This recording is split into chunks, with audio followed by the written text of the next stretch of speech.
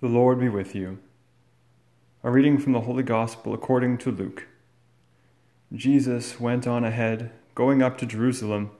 When he had come near Bethphage and Bethany, at the place called the Mount of Olives, he sent 2 of the disciples, saying, "Go into the village ahead of you, and as you enter it, you will find tied there a colt that has never been ridden. Untie it and bring it here. If anyone asks you, 'Why are you untying it?' just say this, 'The Lord needs it.'" So those who were sent departed and found it as Jesus had told them.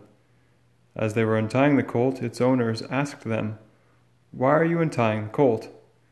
They said, "The Lord needs it." Then they brought the colt to Jesus, and after throwing their cloaks on the colt, they set Jesus on it. As he rode along, people kept spreading their cloaks on the road.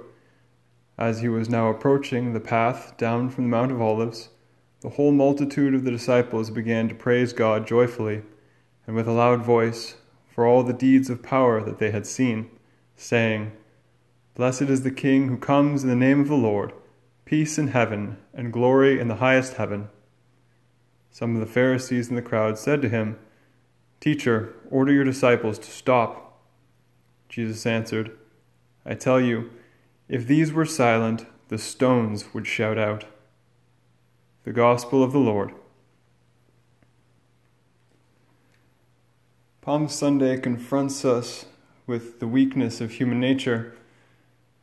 We began Mass with Christ's triumphal entrance in Jerusalem. Now, after finishing the Passion narrative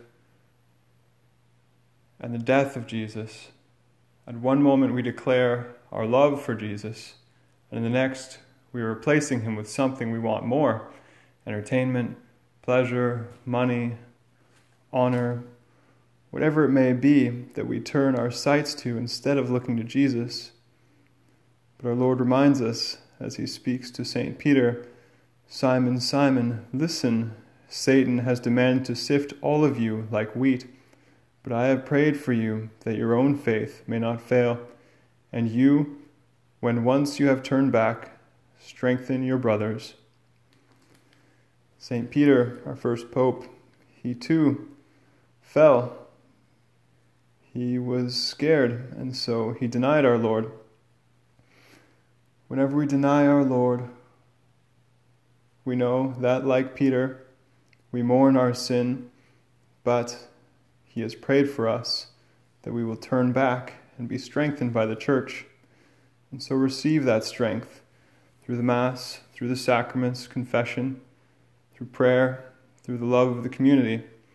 Know that when you fall, and we all fall, that you can turn back to the Lord, and he will strengthen you through the Church. Praise be Jesus Christ.